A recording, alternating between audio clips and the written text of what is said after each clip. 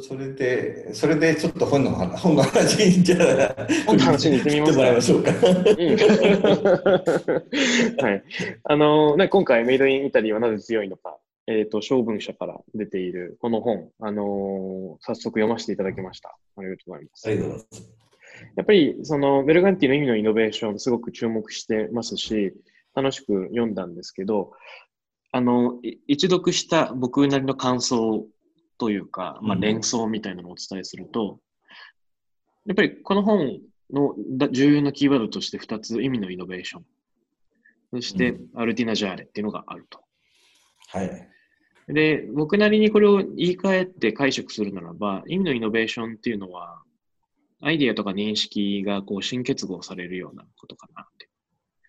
そして、アルティナジャーレっていうのは、もちろん、その職人のストーリー、職人のっていうのがあると思うんですけど、究極的にはコピーできない物語性みたいなのを生んでるのかなというふうに思いました。うん。で、この辺の僕の感想に入っていく前に、一度どういう本なのかというのを安西さんから伺ってもいいですか？はい。どの辺から話せばいいかな。どうしよう。そもそもこれが、どういうモチベーションで書かれた本なのか、どういう位置づけなのかっていうところですかね。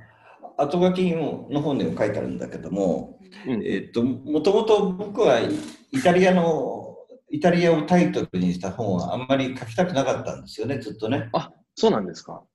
うん。2008年にヨーロッパの目、日本の目というふうに、ヨーロッパの文化をどう理解するか、あるいはその異なったる文化をどう理解するか、さっき言ったローカリゼーションの話。うん。で、ここから本を書き始めたんだけれども、それはあくまでもイタリアについて書くときは、イタリアを例として出すんであって、イタリア全体を語ることには、すごく、なんていうかな、あんまり積極的にやりたいと思わなかったんですよ。はい。で、なんでかっていうと、どうしてもそうするとイタリア愛を語るみたいな話になっちゃうじゃない。で、そういうのはそれは良くない。世の中にたくさんあるし、ああ、なたくるほどね。さんあるし、もうあると。うん、うん。それは他の方がやればいい話かなと思っていて。で、だからそういうふうなところでずっと避けていって、で、そしたら編集者から話があった時に、4年ぐらい前なんだけども、最近イタリアのビジネスに関しての情報がアップデートされてないって言われたんですよね。うんうんうんうん。で、要するに書いたように1990年代っていうのはイタリアの産業集積クラスターについて、それこそクリントンの政策に入ったりとか、いろいろと注目された時だったわけですよ。で、日本でもそういう本が出て、で、イタリアの中小企業のあり方とか、クラスターのあり方っていうのがいろいろ話題になって、で、その後、そういった本が、出てなかったんですよね。はい。で、確かにイタリアを題材にすると、どちらかというと、ビジネス的に言うと、ワインの話か、食の話か、あるいはファッションの話になるという傾向があるなるほど。じゃないですか。はい。で、そうすると、ワインの話というのは、それはそれでもちろん重要な話なんだけども、ワイナリーって田舎にあるわけですよね。うん。で、まあのん、のんびり仕事してるわけじゃないんだけど、リズムが都会とは全然違う話で。うん。で、そういったワイナリーのなんていうか経営者の話を軸にイタリアのビジネス語ると相当にずれるわけですよ。うんうんうん。それで、なおかつもう一つ、ファッションについても、渡辺さんも多分思ってらっしゃると思うんですけど、ファッション業界って結構特殊なところじゃないですか。そうですよね。で、特殊ってのはどういうことかっていうと、少なくとも生命に関係ないですよね。うんうん。で、だからこそ今サプライチェーンでエシカルファッションなんていうことが言われるぐらいで、うんうん。なおかつ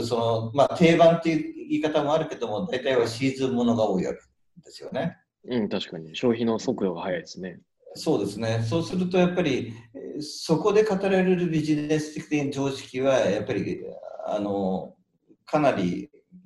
他の業界の人たちからすると違和感を持つことが多いと思うんですよ。うん。で、もちろん金融業界だとか、あるいはサービス産業であるとか、いろんな業界があって、それぞれ違った、文化土壌があって、うん。すべてを語ることは難しいんだけども、少なくともワイン、今回ワインも書いてるんだけど、ワインとか洋服とか、それ以外の分野も含めて、どういうことに共通性があるかっていうことを書かないと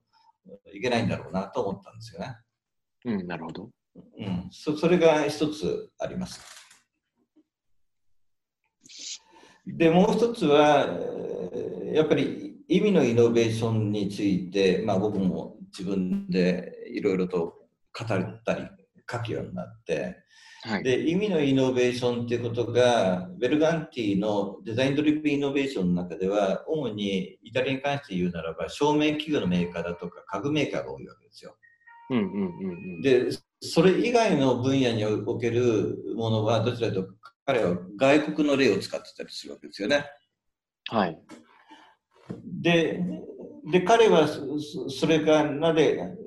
そういうふうな話になったかっていうと、もともと1990年代の後半に、アメリカのハーバード大学で彼が研究生活を行って帰ってきたとき、イタリアに帰ってきたときに、イタリアの要するにデザイン経営ですよね、いわばね、についての成功要因に対して、経営的な分析がされてなかったから、それをリサーチするっていう課題があったわけですよ。で、要するにイタリアのデザインが1960年代とか70年代とか、黄金の時代があって、で、いろんな有名なマエストロ的な人たちがいろんな本を書いていて、エンツォ・マリだとか、いろんなソクサスとかいろんな人が書いてますよね。はい。で、そういったデザイナーの言葉はあるんだけども、個々にあるんだけど、それを経営学的な側面で書いた本がなかったわけですよ。で、なんで書いて、で、一方でみんなある程度知ってたのは、イタリア人のそのクリエイターとしての能力ももちろんあるんだけども、多くはそういったクリエイターたちを採用して、うまく、付き合った経営者たちのやっぱりキャパシティとか能力に、イタリアのデザインの成功があったのではないかってみんな結構思ってたんですね。でもそれが要するに分析はされてなかったんですよ。で、それに対して分析したのがベルガンティも加わったこのリサーチチームで、その研究結果がいわば2009年のデザインドリブンイノベーションに至ってたわけですよね。だからそうすると、そこの部分において、彼がカバーしたのが、それ以外の分野、科学とか照明器具以外の分野どうかっていうことに関してはノーマークだったと思ったんですね。で、もう一つは、彼がその突発するデザインを、2016年、17年かに出したときに、彼はどちらかというと、デザインドリブンイノベーション以降、ヨーロッパだけではなくて、イタリアだけではなくて、いろんなところで世界的にグローバルな、なんていうか通用するように意味のイノベーションを通用するような説明が必要だと思ったから、彼はイタリアの例をどんどん減らしていったわけですね。より普遍的な語りにしてるんですよね。で、なおかつ欧州委員会のイノベーション政策の、審議員もなって、そうするとイタリアの例で欧州委員会の審議会で発言してるわけにはいかなくなるわけじゃないですか。確かに。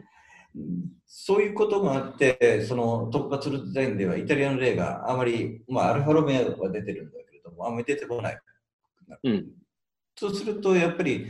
意味のイノベーションのイタリアの事例としての、要するにアップデートが必要だなとは思ったんですね。確かに。で、もう一つは、もう一方で、長く僕もここで生活して仕事をしてると、イタリア人がアーティジャナーレっていう職人文化みたいなことについて非常に語ることはよく分かっていて、で、そういうことが、これと意味のイノベーションとどうつながってくるのかなということは考えてたわけですよ。で、ベルガンティはどちらかというと、工業、どちらかというと割と中規模生産以上、大量生産とか、そっちの方向に、経営学の先生だから割とそっち行きがちで、うんうん。アーティジャナールの方が割とおろそかっていうか、あんまり彼の関心領域に入ってこないんですよ。うん、なるほど。あ、すいません。で、リスナーのために、アルティジャナーレについての解説を一言いただいてもいいですか？要するに、アーティジャナールっていうのは職人的という形容詞ですよね。うんうん。で、これはあえてこのイタリア語と言ってるのは、日本の職人的とかなり意味が違うので、うん。それをまあ説明する意味で、そのままイタリア語で使うというふうなことを決めました。はい。それで、さっきもちょっとコロナの話でも言ったけど、ベネト地方って、要するにイタリアの東北部の方、ベネチアのある方ですよね。うんうん。あの地域に、要するに新しい産業、あるいはそのイタリアの経済の中心がかなり移動したわけですよ。うん。かつてはトリノっていう自動車メーカーが、フィアットがあるところが中心だったわけなんだけども、はい。で、まあ、ミラノはその真ん中にあるわけで、ミラノを中心とした西側が中心だったのが、ミラノを中心とした東側にウエイトがかかるようになってきた。で、そうすると、ベネツィア大学だとか、パドバ大学っていうところがあって、この辺の経営学者たちがかなりメイドインイタリアについて研究してるわけですよ。うん。で、この人たちが、やっぱりそういった職人的という、アルティジャナーレというところに対してかなり、重要な項目だと見てるわけですね。なるほど。で、やっぱりその辺の先生たちは、ベルガンティの言う意味のイノベーションはすごく面白いんだけども、それうん。とやっぱりアルティジャナーレと2つを組にしたときに、イタリアの経営がよく分かってくるはずだって言ってたんですね。うんうんうんうんそうか。というところで、まあ、僕の、まあ、いわばリサーチを重ねて、それでこれを今回本にしたっていうところですね。うん。うん、なるほどですね。あの、イノベーションという言葉を、シュンペーターはかつてその新結合だっていうふうに言いましたけどはい。も、まあ、そもそもいろんな新しいビジネスの、まあ、モデルも、アイディアも、まあ、プロダクトデザインでも何でも、まあ、今までにあるもののある種の組み合わせでできているっていう意味では、あらゆるものが新結合で、この新結合っていうのって、まあ、本当にいろんな形で起こるなと思うんですね。例えば、今回のこの本の中で紹介されているプロセッコの例だとすると、うん。ジーンズのような発泡ワインとかっていう比喩が出てきますけども、これはそのジーンズっていうその比喩と発泡ワインっていう今まであんまり出会わなかったかもしれないカジュアルさと、まあ、つまりシャンパーニュの置き換えではないみたいな、全く別のオケージョンで使うものなんだっていうようなことを伝えるような、まあ、アイディアの新結合であり、まあ、認識のシフトでもあるのかなというふうに読みました。うん。なんか、あらゆる、まあ、よく人は巨人の肩の上に乗ってるとか言いますけれども、これまでのいろんな蓄積の上にみんな今の社会に生きていて、あらゆるテクストがこれまでのテクストの織物であるように、まあ、いろんなものをこの引用するわけですけど、これまでのなんか固定概念とか認識みたいなのがちょっと変わるっていうのって、やっぱり人間にとってすごく心地よいものなんだなというふうに思うんですよ。もちろん変化がないのはそれはそれで心地よいんですけど、今までそうだと思ってたものの認識がこうカチッと変わる気づきとかって、なんか心地よかったりするし、わからないと思うものがなんかちょっとわかるかもしれない瞬間っていうのは、こういうアイデアの新結合の部分を、こういうことなのかもしれないって、こう一人一人がその価値のシフトに気づくことにあったりするなと思ったりしました。うん。うん、あの、そうなんですよね。例えばブルネロ・クチネリっていうファッションのメーカーの話だとか、フはい。ァッツォリってピアノのメーカーであったりとか、あるいうん。はモレスキンっていうノートの会社の話であったりとか、どれうん。も共通するのは何かっていうと、シャレ自身はそんなに長くない。ブルネロ・クチネリは1978年の設立で、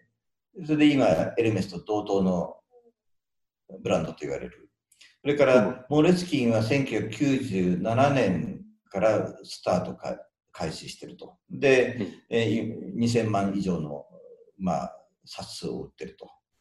それから、例えばファッツよりも1983年から2年かな。の創立で、2010年にはショパンの国際コンクールで公式ピアノに採用されていると。はい。で、要するにすごく車歴は短い。でも、例えば、モレスキーにあるように、ゴッホが使っていたとか、ヨーロッパの長い伝統の中に上に乗ってるっていうことは言うわけですよね。うんうん。で、ブルネルク・シネリもギリシャとかローマの哲学者の話であるとか、あるいはそのルネサンス時代の、まあ、賢者の言葉を使ったりとか、で、その上に今の自分たちのビジネスが成り立ってるってことを言うわけですよ。うん。で、そういう意味でやっぱり歴史の使い方がすごくうまいなというところがありますよね。そうですね。純粋に、まあ、自社の歴史が長いっていうところから来る以外に、ある歴史の文脈と自分たちを結びつけることに長けてるとかっていうことなんですね。そうですよね。うん。で、このあたりが、だからそれこそコンテクストの使い方がうまいっていうか、あるいはコンテクストをうまくデザインしてるとか、そういう言い方もできるかなと思いますよね。うん、そう思いました。個人的に読んでて、いろいろな印象に残ったところがあるんですけど、ちょっとページをめくりながら考えると、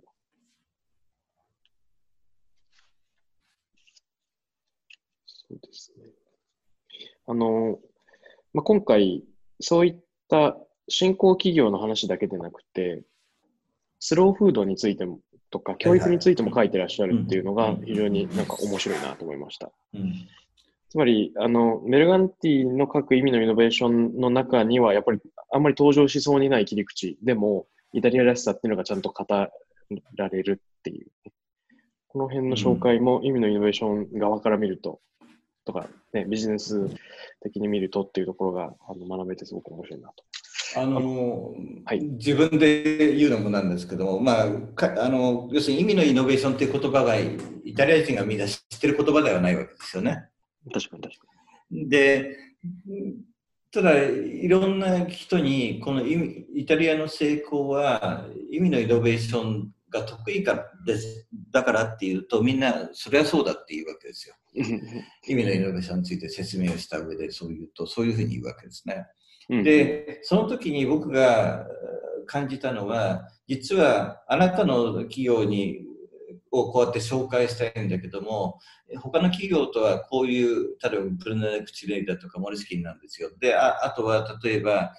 スローフードだとか、あるいはそういったレジオエミリア教育ですとか、そういうやつを取り上げるっていうふうに言うと、面白がってくれるんですよね。なるほど、なるほど。そういう角度でこれ見たから、それは面白いなっていうふうに言ってくる。っていうのは、ちょっと自分でも嬉しかったところですね。いいですよね。あと、この純粋にスローフードについてちょっと知らなかったのは、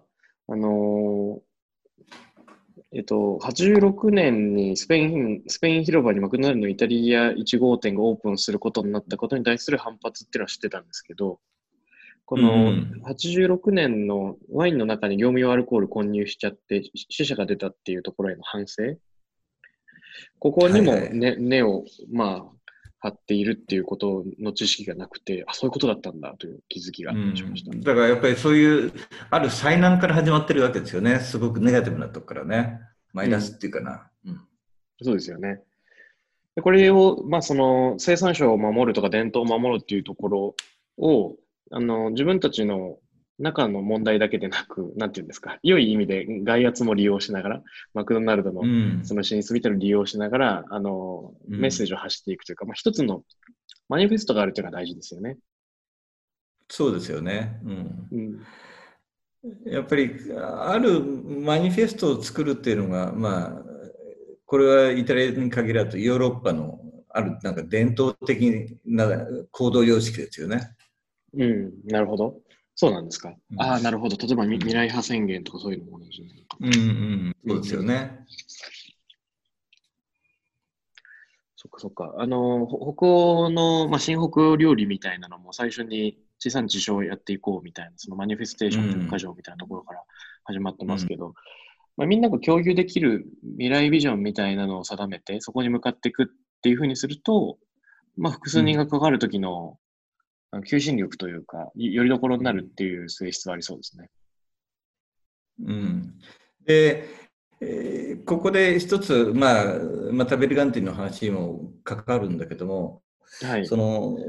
ういったマニフェストだとか、あるいは抽象的な言葉、これを具体的なところに何度もこう往復させるっていうことが多分必要ですよね。うん、おっしゃる通り。で、割とよくありがちなのは、特に大企業なんかがよくあるのは、歌い文句はすごくいいんだけど、やってること全然離れてるじゃんっていうみたいな、ありますよね。はい。ありますよね。で、だから大きい美しいビジョンはいいんだけども、もっとやっぱり細かくか、あるいはレベルをもうちょっと下げたところで作る抽象的な言葉は何なのかっていうことが僕は必要なうん。ところだと思うんですよ。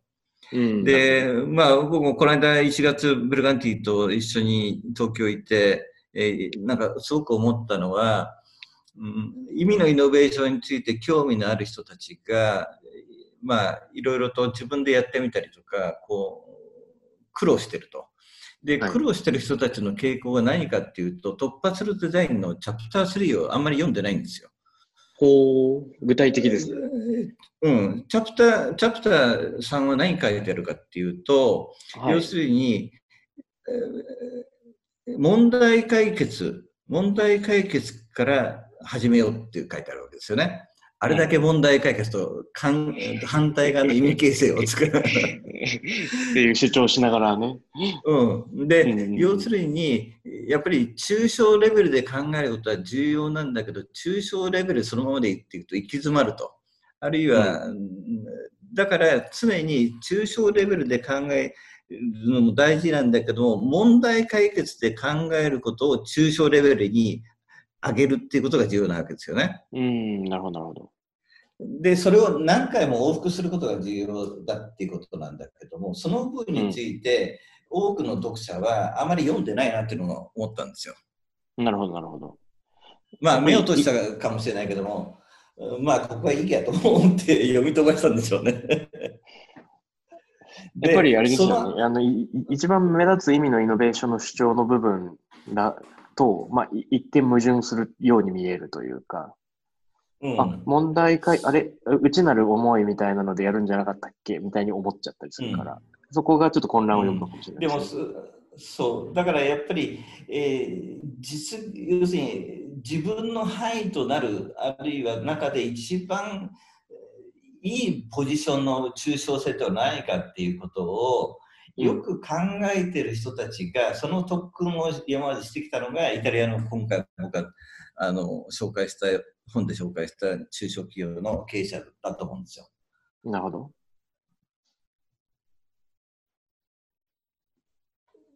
その辺がなんかな、そのビジョン中心とかなんとかっていうと、往々にしてサステナビリティで世界の環境に貢献するとかなんとかとか、こういう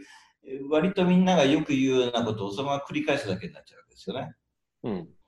で、そうするとそこに何らかの独自性がないわけだし、うん。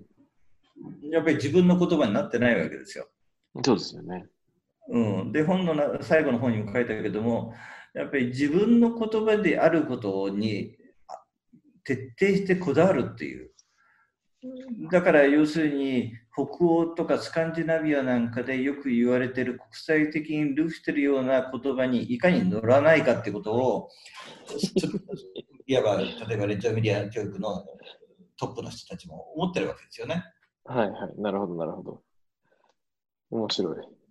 まあ、それは本当そうですよね。日本だと海外から来た言葉を使うことがむしろどちらかというと、新しい概念を紹介するための近道になったりするけど、まあ、うん、アイデアを普及させるタイミングではいいかもしれないが、本当にうん、自分たちの課題として取り組むには、ちゃんと言い換えたりする。まうん。あ、コンテクストデザイン的に言えば弱い文脈に置き換えて、まあ、他人はいはい。の強い文脈をね、自分の弱い文脈に移し替えながら、自分のうん、発信誤読を含んだ発信をしていくっていうことに価値が宿るっていうことだと思うんですけど。今、また、僕、もしかしたら誤読を含んでるかもしれないんだけども、渡辺さんのそ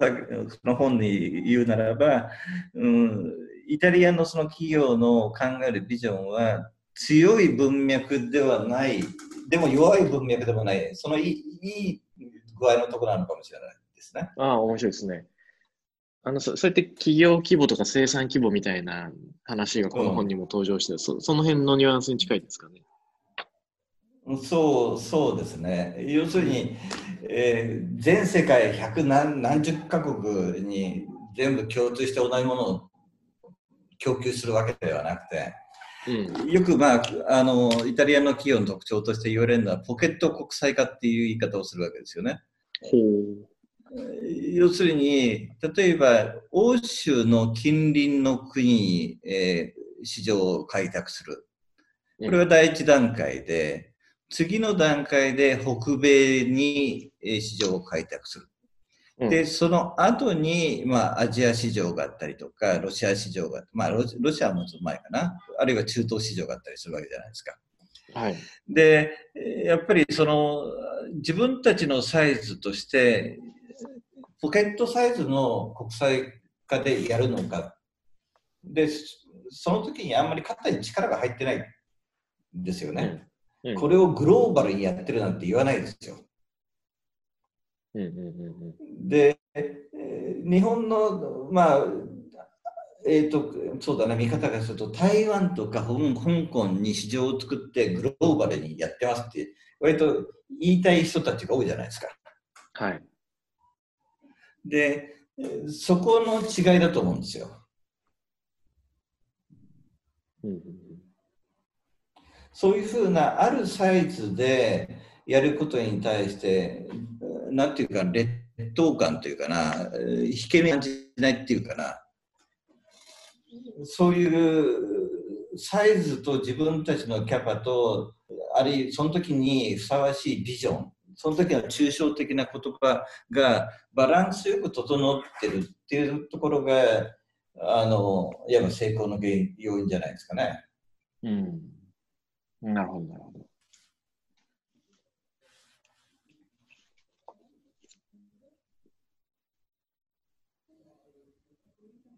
そこになんていうか大げさな言葉をあまりつけないっていうかな。そういうことですね。